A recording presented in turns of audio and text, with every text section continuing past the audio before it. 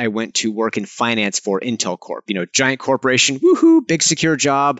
So I got a half-hour meeting on my calendar on April 20th of 2020 with no subject that only showed up about an hour and a half beforehand. So I'm like, this is weird. Okay, whatever.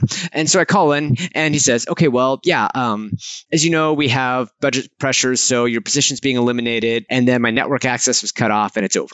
Welcome to episode 83 of the 9-5 podcast. That was just Doug Utberg. And as you heard in that clip, like so many others, Doug was let go in 2020 amid all that pandemic stuff going on. Now, rather than trying to build a reputation at a new company, climb the corporate ladder, and ultimately continue on that same path, he decided to build something of his own. Today, Doug will be sharing what that experience has been like, as well as the steps he's taking to further grow the multiple businesses that he's currently building. Hey guys, before we get into the interview, I just wanted to share a quick message. If you don't already know, I've been helping podcasters get started the past several years since launching my own show, the 9-5 Podcast, back in 2020.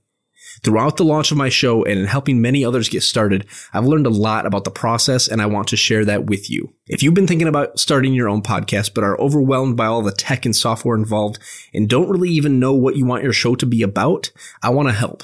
Head over to 95podcast.com/start. And there you can hop on a free call with me where we can put together a plan for your new show. Thanks guys. Enjoy the episode. This is the 9-5 Podcast, and I'm your host, Nick Nelbach, where we get into the minds of entrepreneurs and people just like you so you can start, build, and grow your own online business.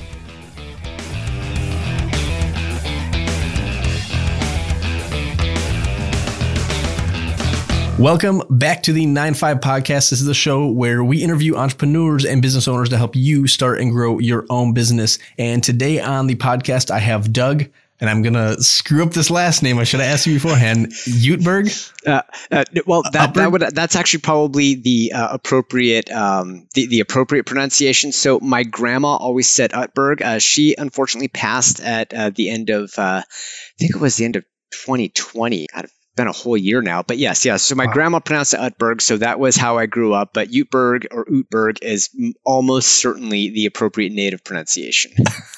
Okay. Doug Utberg. Well, Doug, welcome to the show. I'm glad to have you here. Yeah, I'm glad to be here. Yeah, especially glad because I think I get excited about the idea of people who want to, I don't want to say want to join the entrepreneurial life because people who say that don't know what it means, but people who want something different and have a message they want to bring out to the world, which I think is a little better, which I think is a little more accurate of a description of the way you need to look at it if you want to succeed. No, I really like that. I think that's a great way of looking at it. It's kind of the entrepreneurship. We've talked about it on previous episodes, but it's kind of got this glamorous. Yeah, it wasn't always that way. Yeah, right. And it's just kind of popped up in the headlines more and more. So I think it's really interesting hearing what entrepreneurship means to everybody. I think that's really fascinating. Yeah, and absolutely. I mean, and so if you don't mind, I'll get into. So I'm an old school comic superhero fan. I'll get into what I call the backstory. Because it's like every good comic character always needs to have some kind of backstory that takes them to the weird situation they're in right now. Absolutely, yeah. Who is Doug Utberg? Okay. So let's just, all right, kids, cuddle up to the fire for story time. So I finished undergrad from Portland State in 2000. And I did a brief stint selling life insurance, but after that, I went to work in finance for Intel Corp, giant corporation, woohoo, big secure job, jackpot. And so, I was there for almost 18 years, long time, rotated between a whole bunch of different groups. I, kind of had some fits and starts. I kind of advanced, stalled out, and then I eventually kind of just sort of stalled out to where it's like my management was not really supporting me to continue growing. I really liked my team, but I didn't really feel like I was going to be able to, to continue moving, because for anybody who's not familiar with kind of how the corporate game works, is that usually you'll get promoted pretty quickly when you first start up, but then once you get to a certain point in your career, you really need to have managerial support. You need to have really strong support from the people above you in management in order to continue ascending. And if you don't have that, you basically, if you don't want your career to flatline. You either have to leave the company or go to another group. Well, anytime you do either of those, it's about a 2 to 5 year process to get the people who are in your senior management chain to trust you enough to where they'll say, yes, they're ready to move up. And if there's, like, for example, a reorganization or an acquisition or a divestiture, that can throw that whole thing up in the air. So anyway, what I did right about 2018 was I moved to Lattice Semiconductor, and I went from finance to information technology because I was the program management office director. Although I was kind of in IT, although the CIO that I was working for didn't like dealing with the budget or finance, so I managed all that stuff for him. So I kept joking that I actually did more finance in IT than I did when I was in finance. But anyway, I was going through all that, working on kind of putting their technology stack back together, blah, blah, blah. And then on April 20th of 2020, what had happened the month before was my boss had retired. Well, he actually unretired by now, but he'd actually moved out. He was moved out because the management structure wanted to put in a new chief information officer. Okay, fine, that's life.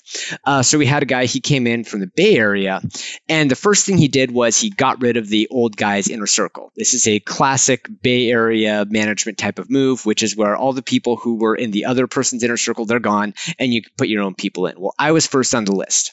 So I got a half-hour meeting on my calendar on April 20th of 2020 with no subject that only showed up about an hour and a half beforehand. So I'm like, this is weird. Okay, whatever. And so I call in and he says, okay, well, yeah, as you know, we have budget pressures, so your position's being eliminated. HR comes in and says, okay, yeah, you'll get a message to your personal email outlining the package, and then my network access was cut off and it's over. And so here I am, dropped on the street in April of 2020, alongside about 25 million other people who had all been either furloughed or fired that same month. And in the subsequent months, I put in hundreds and hundreds of job applications. Nothing, just crickets, because everything was just in this big chaotic swirl. Well, so then what I ended up doing was, I've always had a draw toward the idea of doing my own thing. I've, just had this pesky mortgage that I needed to pay, and I was married and had kids who were going to private school and, had a lot of money that needed to go out for that kind of stuff. But more or less kind of where I got to was I was saying, okay, I'm looking at 3 to 5 years, wherever I land, to kind of get back to hey, this guy's leadership material, let's move him up. And I'm like, okay, in that same 3 to 5 years, I can stumble through getting my own business up and going and stay and together and be doing something that I really want. Because I think there's a lot of romance about getting to the end point of being an entrepreneur, which is where you're able to pay all your bills. What nobody ever talks about is when you start off at that point where you have absolutely no income and you're burning money and you don't know where your next dollar is coming from. That part's not sexy, but that's the part you have to get through in order to get to the mission-driven business, fulfilling your life's purpose, changing lives, all that kind of stuff. And all that stuff's great, but you have to get through I call it the swamp, right? You have to get through that swamp of not knowing where your next dollar is coming from and figuring out how to pay for all your stuff. And so I think that any conversation of entrepreneurship that doesn't involve the swamp is missing a really big element, because getting through that swamp is probably the biggest hurdle to overcome. So anyway, I've talked a whole lot. I'm serving the ball back to your side of the court. Yeah, no, I that's really fascinating. And I'm always really interested in how people kind of came to that point where they're like, okay, I'm going to start my own thing. And you were kind of forced into it. Yes. At a certain point, you had to make that decision. Do I want to try to reclimb that corporate ladder, or do I just want to build something of my own? And kind of what you're talking about with the swamp. I don't know. Are you familiar with the dip or the valley of despair? So what we used to do is we used to call it the enthusiasm cycle. So, what we did was, we said, okay, you have your starting point, you have the peak of unrealistic expectations. Yes. And then you have the valley of despair. You have the regression to reality. And then you have kind of a linear path, a linear path of sustained growth. Yes. That is exactly what I was thinking about when you were bringing up the swamp. We all are super excited right when we start. Yes. And I don't know how many different things I've started and been just like, this is it. Like, let's go. Yeah. And then it slowly teeters down to that valley of despair. We're like, okay, what am I even doing? Yeah. Am I even making the right decision? Yes. Yeah. Well, and in my case, kind of talking about getting through the swamp. So what I ended up doing was I ended up starting up an expense reduction consulting business. It was through a franchise outfit called Expense Reduction Analyst. So the side that I'm on is business development, which is a fit for my skill set.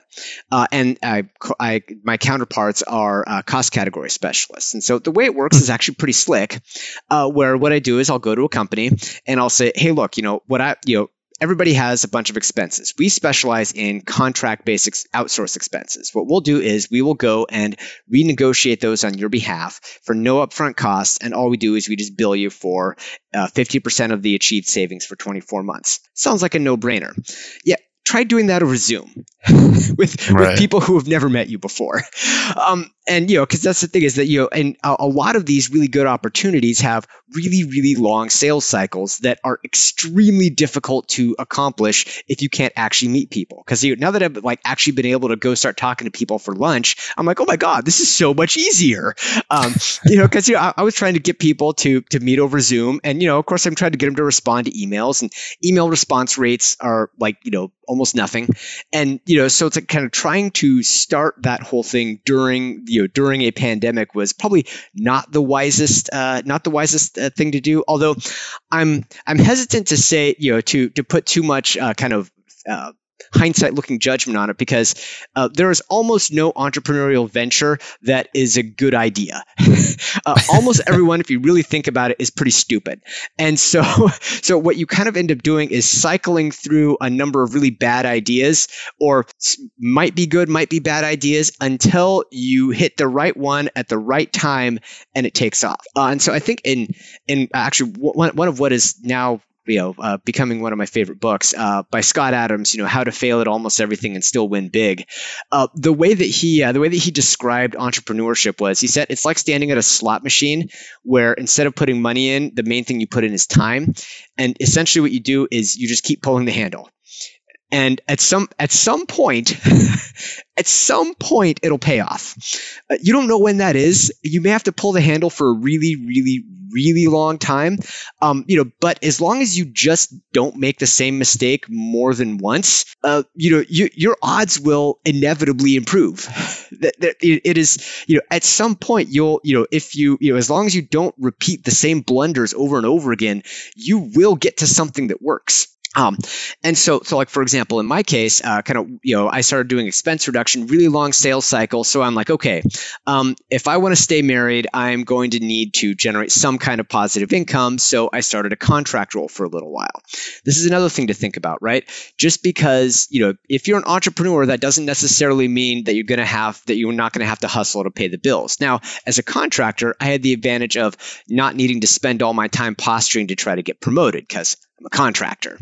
Well, so then after a little while there, I was actually able to go into another role another hustle that I'm currently doing, which is doing IT resourcing for a local IT services company, IT resourcing and services company called ServerLogic.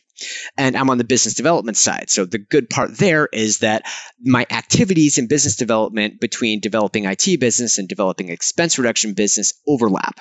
Here's another nugget, which is that sometimes you can combine 2 or 3 hustles together. And if those hustles all overlap, you can get a lot of time synergies. And one of the other reasons why I ended up picking this one is because they, in contrast to the corporate environment, which has almost every day is locked up with meetings, the gig that I'm at right now has two standing 30-minute meetings per week. Just 2. That's it. All the rest is go out and do stuff.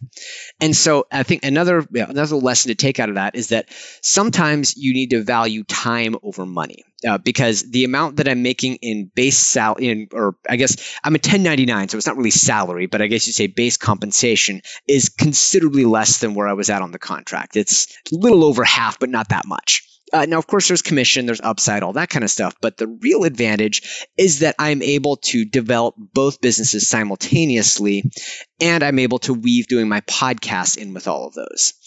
And so what that's done is that's created some of the space for the current rabbit hole that I'm in, which is really digging into sales funnels and taking clients down a defined journey. Because I think it's funny because, every now and then you find that right vehicle, because of course, I've been reading about self-development, about copywriting, about all these types of things for 20 years. And, all of a sudden you start saying, hey, wait a second. Oh, I see where this applies and that applies. And, if you continue consuming quality development information, you will get to a time when all the pieces kind of fit together, but you don't know when that is. And so a part of what you need to do is just continue showing up until that time comes, which is hard to do because, when you're on the other side of the fence, you're like, oh yeah, I totally knew it was going to happen. You didn't know. You hoped it was going to happen, but you don't know. The only thing you know is that you're going to die and pay taxes. You make a really great point because I've consumed, I don't know how much content over the last several years.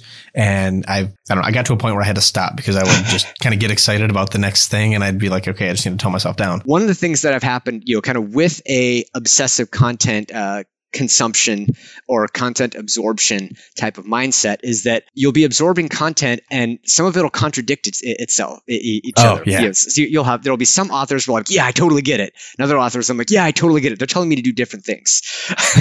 Right. And so what you have to do is you almost have to kind of build, you have to develop a corpus or a body of knowledge and then really decide what your point of view is and then kind of, continue down that direction. Now, if you're just starting out, I would say don't take any one piece of information too seriously, but just really build that base of information. Now, for me, I'm a serial Audible subscriber. I have like 160 audiobooks on my account or something like that. It's a lot. But the ones that are good, I'll listen to 5, 6, 8, 10, 20 times. Because for me, I'm an auditory learner too. So what that does is that helps to implant it in your subconscious to where, when you really get to that, to that direction that you want to go, you can start really diving deep to where you're like, hey, I've heard it, to where like, okay, no, now I really, really, really get it. And anyway, and enough from me. Continue. I interrupted you.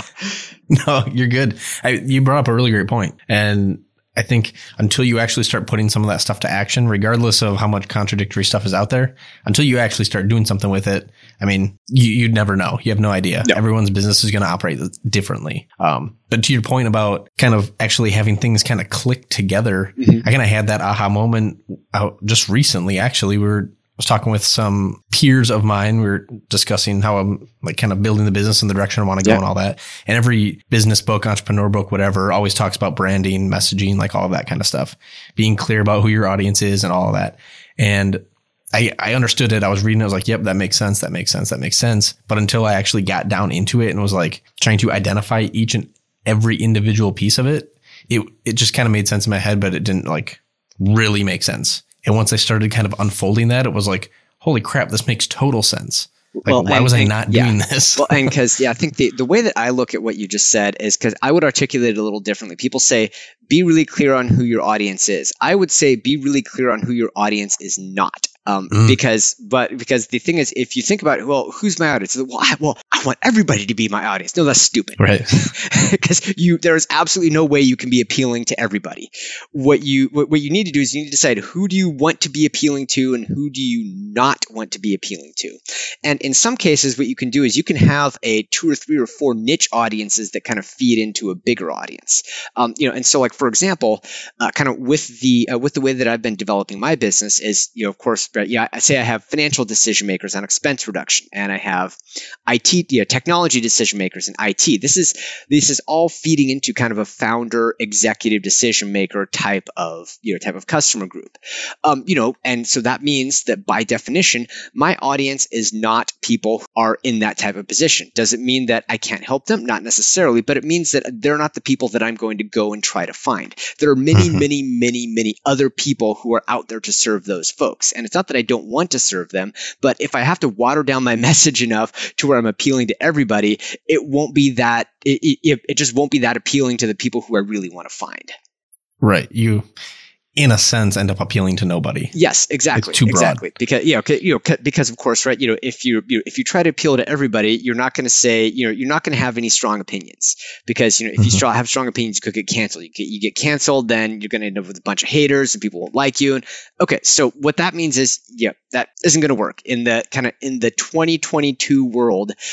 You need to have a defined group of people who you identify with them and they will identify with you. I think that is what is, that's what really makes a difference. And, because like just intellectually kind of taking it on a tangent toward like, say, kind of having an online business, because in some way or another, just about every business ends up being an online business now. And so for the longest time, I couldn't really figure out what the thing was with these people who were making just gob tons of money online, right? Because of course, right, I did the math and I'm like, okay, well, if I buy something, resell it on eBay, I'll make a few dollars, but it'll basically come out to minimum wage. Well, that's stupid. I'm not going to do that. I go, okay, well, so it's like, if I go and write a sales page for an affiliate product, I'm competing with thousands of other people selling the exact same product, and and the amount that I'll make will basically be knocked down to about minimum wage. That's stupid. Why am I going to do that? I'm like, okay, how are these people generating generating so much money? And the answer is, what they are doing is they're developing an audience of people, a list from that audience of people who they identify with their audience, their audience identifies with them. They communicate with them enough to where they build trust. And then when they say, hey, I tried out this product, it was really good, you should give it a shot, and it's an affiliate product, they'll get a percentage who will go buy kind of without question because they already have the trust. You cannot make online sales work if you don't have that trust with your audience. I completely agree, because I've tried all of that. And wait. I'm going to exercise my powers of cognition. I'm going to guess that you burned a whole bunch of money on ads and couldn't figure out what the problem was. I was luckily conservative with it because I knew that was going to be a risk. But essentially, put a lot of money into ads that yielded absolutely no results. Yep. And it's a frustrating thing, but it also comes back to trying to sort of shortcut some of the stuff. Yep. And it was like, I'm reading all this content. I'm taking in all this information. It's like, you can't take shortcuts. Like, this is how you have to do it. It's like, but that's going to take way too long. Yeah, that's going to take like years. Yeah. Like, I need it now. I'm going to run ads. That'll get me there. And it just doesn't pan out. Mm-hmm. So is that, where are you? I was kind of browsing around on your LinkedIn and you have a lot of people engaging with your stuff over there on LinkedIn. Like, how are you actually kind of cultivating this audience or getting your message out to where it's attracting new people? Yeah. So kind of where I'm at in my journey right now is, I've had my podcast going for about a year. I have decent engagement, but I'm still fairly, I'm still fairly early in my real, in the real list building. And of course, I have a whole bunch of people's email who I connect with. That's not really a list. A list is people who have said, I want to hear more from you. And when they hear more from you, don't unsubscribe. That's what a list is. Not that many people have. And so because what I'm working through right now is building that sales funnel progression so that I can say, hey, I put a free report together. Okay. Hey, I have a big giant bundle of information products I'm going to give you for a ridiculously low price. And then ascend to, oh, hey, by the way, I built a 30-day challenge that'll help you get to your goals, and eventually ascend to, hey, I have this inner circle group that all have escalating costs. Well, that all takes time to put together. And so what I'm doing is I'm focusing on that front end side of the, that front end lead capture part of the funnel, particularly because, so for both of my kind of core businesses, right, the IT resourcing and expense reduction, those are pretty high ticket services, right? They are high cost, high value services. The problem is that getting somebody to go from who the hell are you to I trust you enough to do a high value, high cost service for my organization, that can be a long road. And so, even if you're in a professional services, putting together a sales funnel that gets you from, okay, I'll give you my email, I'll see whether you're legit or not, to, oh my goodness, yes, just come in and help. Just tell me what you need. It's taking people down that path. And like similarly, right? I was like, oh God, that's going to take so long to put together. I don't want to do it. But where I got back to was, all right, the amount of time that I have to burn to try to get people down that path kind of manually, right? Where it's like, okay, first I have to get them to pay attention to my emails. Then I have to try to schedule a call. Then I'll have to do like, say, lunch or coffee. And then I'll have to do some kind of follow-up. And it's just a extremely time intensive process to develop business without some kind of path or funnel that you can automate, because that technology based automation is really what makes a difference, and it's not just, hey, send somebody to a squeeze page, have them buy a product that gets fulfilled by Amazon. That's not what I'm talking about. I mean, sure, you can do that, but that's one sale and you won't make any money off of it. You'll need to do like 200,000 sales in order to make it, clear any kind of decent margins. I'm talking about progressing a relationship from somebody has no clue who you are, but they're going to give you a chance because it looks like you're giving them something that might have some value, to, no, I really trust this person. I know they have my best interest. They're an expert, and, come on in and help us out. And, I actually, and because right now, I'll just full disclosure, I'm in the middle of Russell Brunson's One Funnel Away challenge. Trying to consuming content through a fire hose, and I've noticed that kind of in the online arena, and anybody who you're listening where they're in kind of like an enterprise services B2B type of thing, start looking into sales funnels, because almost all the use cases are kind of like e-commerce product, say like, fashion, kind of fashion wear, supplements, or like, say, online sales, social media influencers. I mean, there's thousands and thousands of people who kind of fit in one of those categories. And that's where almost every case study is at. But the exact same process can be used to warm people up for, say, like enterprise sales, because almost all enterprise sales or business development is done 1990s style. People, they make phone calls, they send emails, they schedule coffees or lunches, and there's absolutely no ability to scale. I mean, and so I think that kind of for, at least one of the things that I think really astute entrepreneurs do is find something that you already know works, and find a part of the market where it is not yet being applied.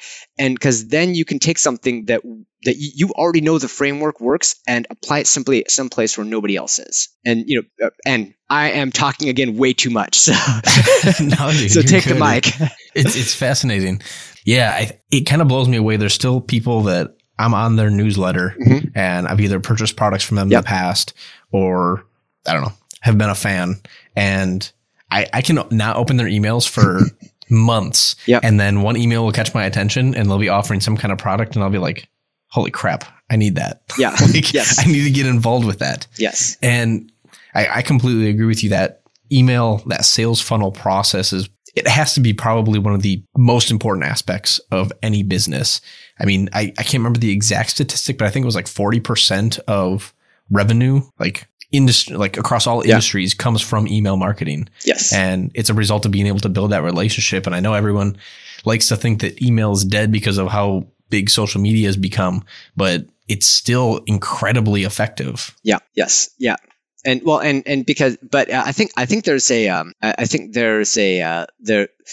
unspoken element in what you're just saying, though, which is that I think email is incredibly effective when there is a trusting relationship already in place. Because like I get probably a good few hundred spam messages a day. Thankfully, my spam filter blocks out about half of them. But the thing is, it's like, if it's something that's unsolicited and you don't already know, like, and trust them, then, you might as well be throwing rocks at a brick wall. It doesn't matter. But on the other hand, if you have cultivated that relationship, and, this is kind of getting back to what I was saying at the very beginning, which is where I think that where the entrepreneurial journey ultimately needs to go, once you get past the swamp, you're paying your bills, you have to figure out, okay, kind of what is that message that you want to bring out into the market? And then, because what you'll do is that's how you cultivate that community of like-minded raving fans who have extremely high trust, whereby, not that you can go and rapaciously monetize, but you can bring value to them, and you will bring that value to them in exchange for equitable compensation, which can and will result in you doing very well if you structure it correctly. Right.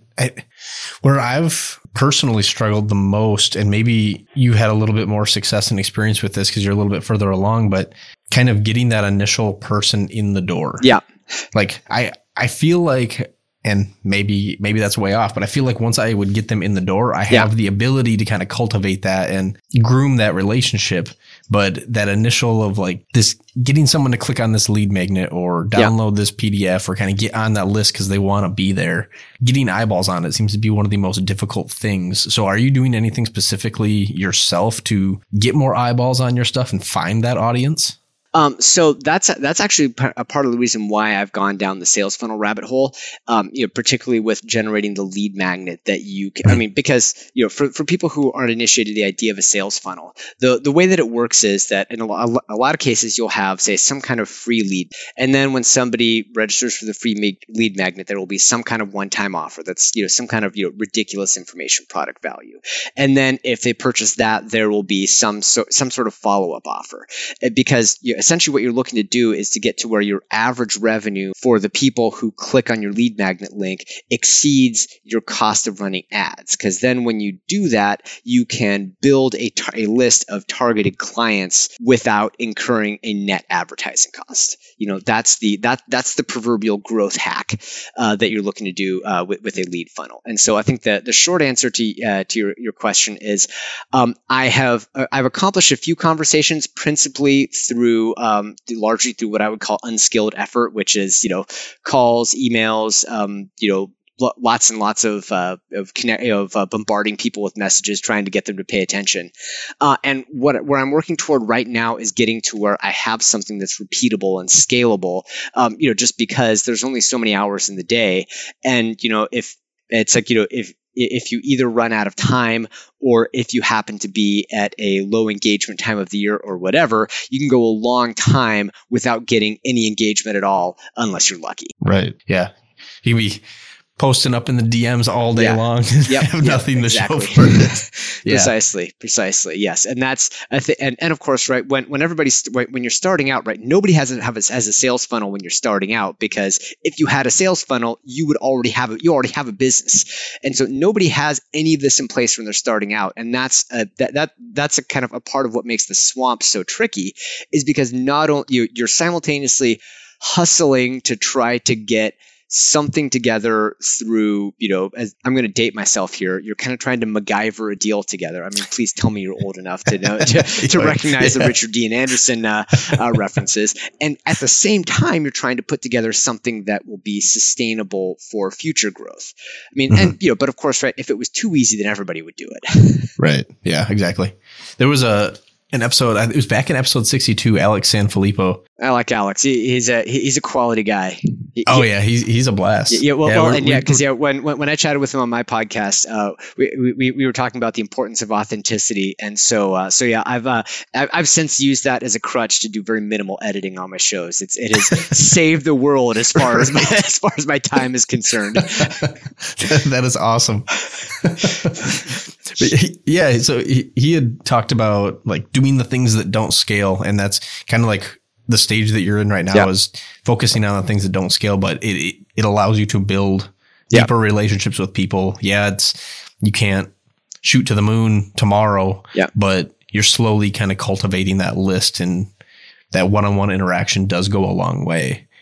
Precisely. And the thing is, right, it always takes some time to kind of figure out what's that right mix of stuff for my particular business. And you necessarily have to go through some trial and error. Now I think this is actually where reading a lot can be helpful, because one line that I heard, I don't want to claim credit for it. I think it was Tony Robbins who first said this, but it's basically what you figure when you read a book, you essentially get 10 years of somebody else's life over the course of about 2 to 3 hours. And so if you think about it that way, again, assuming you're not reading, novels or other kind of, obsoletable content. If you're reading evergreen content, then what you're essentially doing is absorbing a decade of somebody else's life every time you read a 200 to 300 page book. And think thinking about it in that context, you would say, oh my goodness, I should read as much as humanly possible. Yes, you should. Yes, you should. There is absolutely no bad time to read more, because it will help you assimilate, more information, more ideas, more different modes of thinking. And, because I think there's, at least the way that I think about it is that, right, your first challenge is, kind of to get that what I call that first efficient sale. So in other words, that get to that point where it's like, okay, if I do X, Y, and Z, to where I know how many people do I have to call, how many contacts does it take, when do I get to where I have, I know if I do X, Y, and Z, it will get to a sale. First step is to get to that point. Next step is to make it better. And then to automate as much as you can. But until you know what it's going to take to get to a sale, as long as you're kind of scratching around trying to see what happens, you're kind of fumbling through the dark. And that's a lot of what the swamp is about, is kind of figuring out what is that path to an efficient or effective sale in my business. You got me thinking about a lot here now. Hopefully that's a good thing. Yeah, no, it is. So with that in mind, are you tracking a lot of this stuff? So when you're doing like personal outreach, say you are jumping into DMs or sending emails or whatever it is, are you tracking like the number of emails or DMs you send? How many get responses? How many turn into potential clients? Or how are you able to kind of define a process that is now improvable? Yeah, well, and so when I first started out, it was there was no tracking whatsoever. I was just sending out a whole bunch of messages and trying to make something happen. What I'm doing now is I'm actually running all of my task, email marketing calls, etc., through HubSpot, because one of the things that HubSpot's really good about is tracking conversation strings. So for example, then what I can do is, I send someone a message, I set up a follow-up task a week from now. Well, so then what I can do is then I can go in, and if they reply, I can sort last action, and I can see, or kind of last contact, or last time something happened, I'll say, oh, somebody replied. I'll go in, and basically what I can do is I can essentially track. I can use the task, email tracking, and those types of things to essentially track a pipeline outside of Outlook. Because I think the problem that, and everybody's going to need to find their own system, but like the problem I had was that there's so much noise inside your email box that trying to use that as kind of, as a client management system is so hard that you will almost certainly drop, while you're juggling the balls, you're going to drop a lot of them just because of all the noise that exists with an email. So what you really need to do is you need to figure out some way to get a focus on the core activities without getting lost in the noise. And then, and like, for example, one of the things that I'm kind of working on now, like originally I thought that I was going to run my whole business, digital, everything all through HubSpot. Where I'm kind of headed now is that I'm kind of using HubSpot for the CRM and for my kind of for my brochure website, but then I'm going to be running my sales funnels through ClickFunnels, and then essentially kind of using Zapier, one of the other integration tools, to keep the two tools in sync. And I think when it comes to technology, that's one of the things you have to figure out is, right, what is the right tool for the thing you need to do, and just understand that it may take a couple of different tools. Try to keep it to 2, max 3, because once the number of tools you're using gets too high, then keeping them all in sync will get impossible. Right. And then kind of like what we were talking about before, I was actually having a conversation earlier today with someone. They were talking about how they used all of these tools to automate everything, and now they finally got to a point, they've developed a process where it's like, okay, now can I shave some of these tools out of the workflow and still be efficient? Because I just don't want to worry about managing all this different stuff. So I like the 2 rule. Yes. I'm a tool freak, so I getting everything. Yeah. Well, and especially because in my background and with enterprise IT, one of the things that I saw a lot of times would be you kind of come into a place and they just have there'll be just this amalgamation of a whole bunch of different software systems, and they don't talk to each other, and the data's all the data tables are always out of sync, and so what ends up happening is if you get too many of those types of situations, you'll get to where you just can't trust the data anywhere. And then it's like, well, what's the point of having tools? Because it's been long enough ago now to where it's not probably confidential information, but like back at Intel, we had a very large acquired company that had no interest in integrating onto the enterprise resource planning system. And so when the way that we consolidated their P&L, this is like $1 billion+ subsidiary, was by emailing Excel spreadsheets in Outlook. We'd email spreadsheets back and forth. This is in a world-class technology company for $1 billion+ subsidiary, and we're consolidating through emailed spreadsheets. Dang. That blows my mind, because that's not the first, like I've experienced some of that myself, where it's like, okay, there's all these systems out there that can do amazing things and still operating in Excel. Yes. And I know Excel is great. You can do a lot of things with it, but managing a multi-billion-dollar company probably isn't one of the things you should do. It's one of the things that you should not be doing. Yes, precisely. And because I think that's one of the things, is that getting your systems to stay in sync and talk is actually very important. And it's a lot more work than anybody thinks. Mm-hmm. No, that's a great point. So, Doug, I do want to be conscious of your time, but I do want to ask you, with everything that you've gone through, all the experiences that you had right now, if you had to start over, and knowing what you know now, what would you do differently, or what would you do the same? So I think the big thing that I would do differently is, I think the principal blunder that I think I made was I jumped right into a product or solution. And, because the thing is that, because like what I found was because I could talk with expense reduction consulting. I'm like, hey, the value proposition here is great. Everybody will be all over this. Not until they trust you. So where I would always start is figure out who your people are, right? And most likely there'll be people who are very similar to you. Figure out who your people are, and then build a strategy to collect them together and get them to trust you. And then, this is going to sound stupidly simple, but ask them what problems they have and go and solve them. And if I was starting it all together, I would just build your community, get your people together, get them on a list where they know, like, and trust you. Ask them what their problems are, and then go and solve them and sell it. I have a hard time feeling that you would fail with that strategy. It is stupid simple. And I can't claim credit for that. I first heard that from Frank Kern.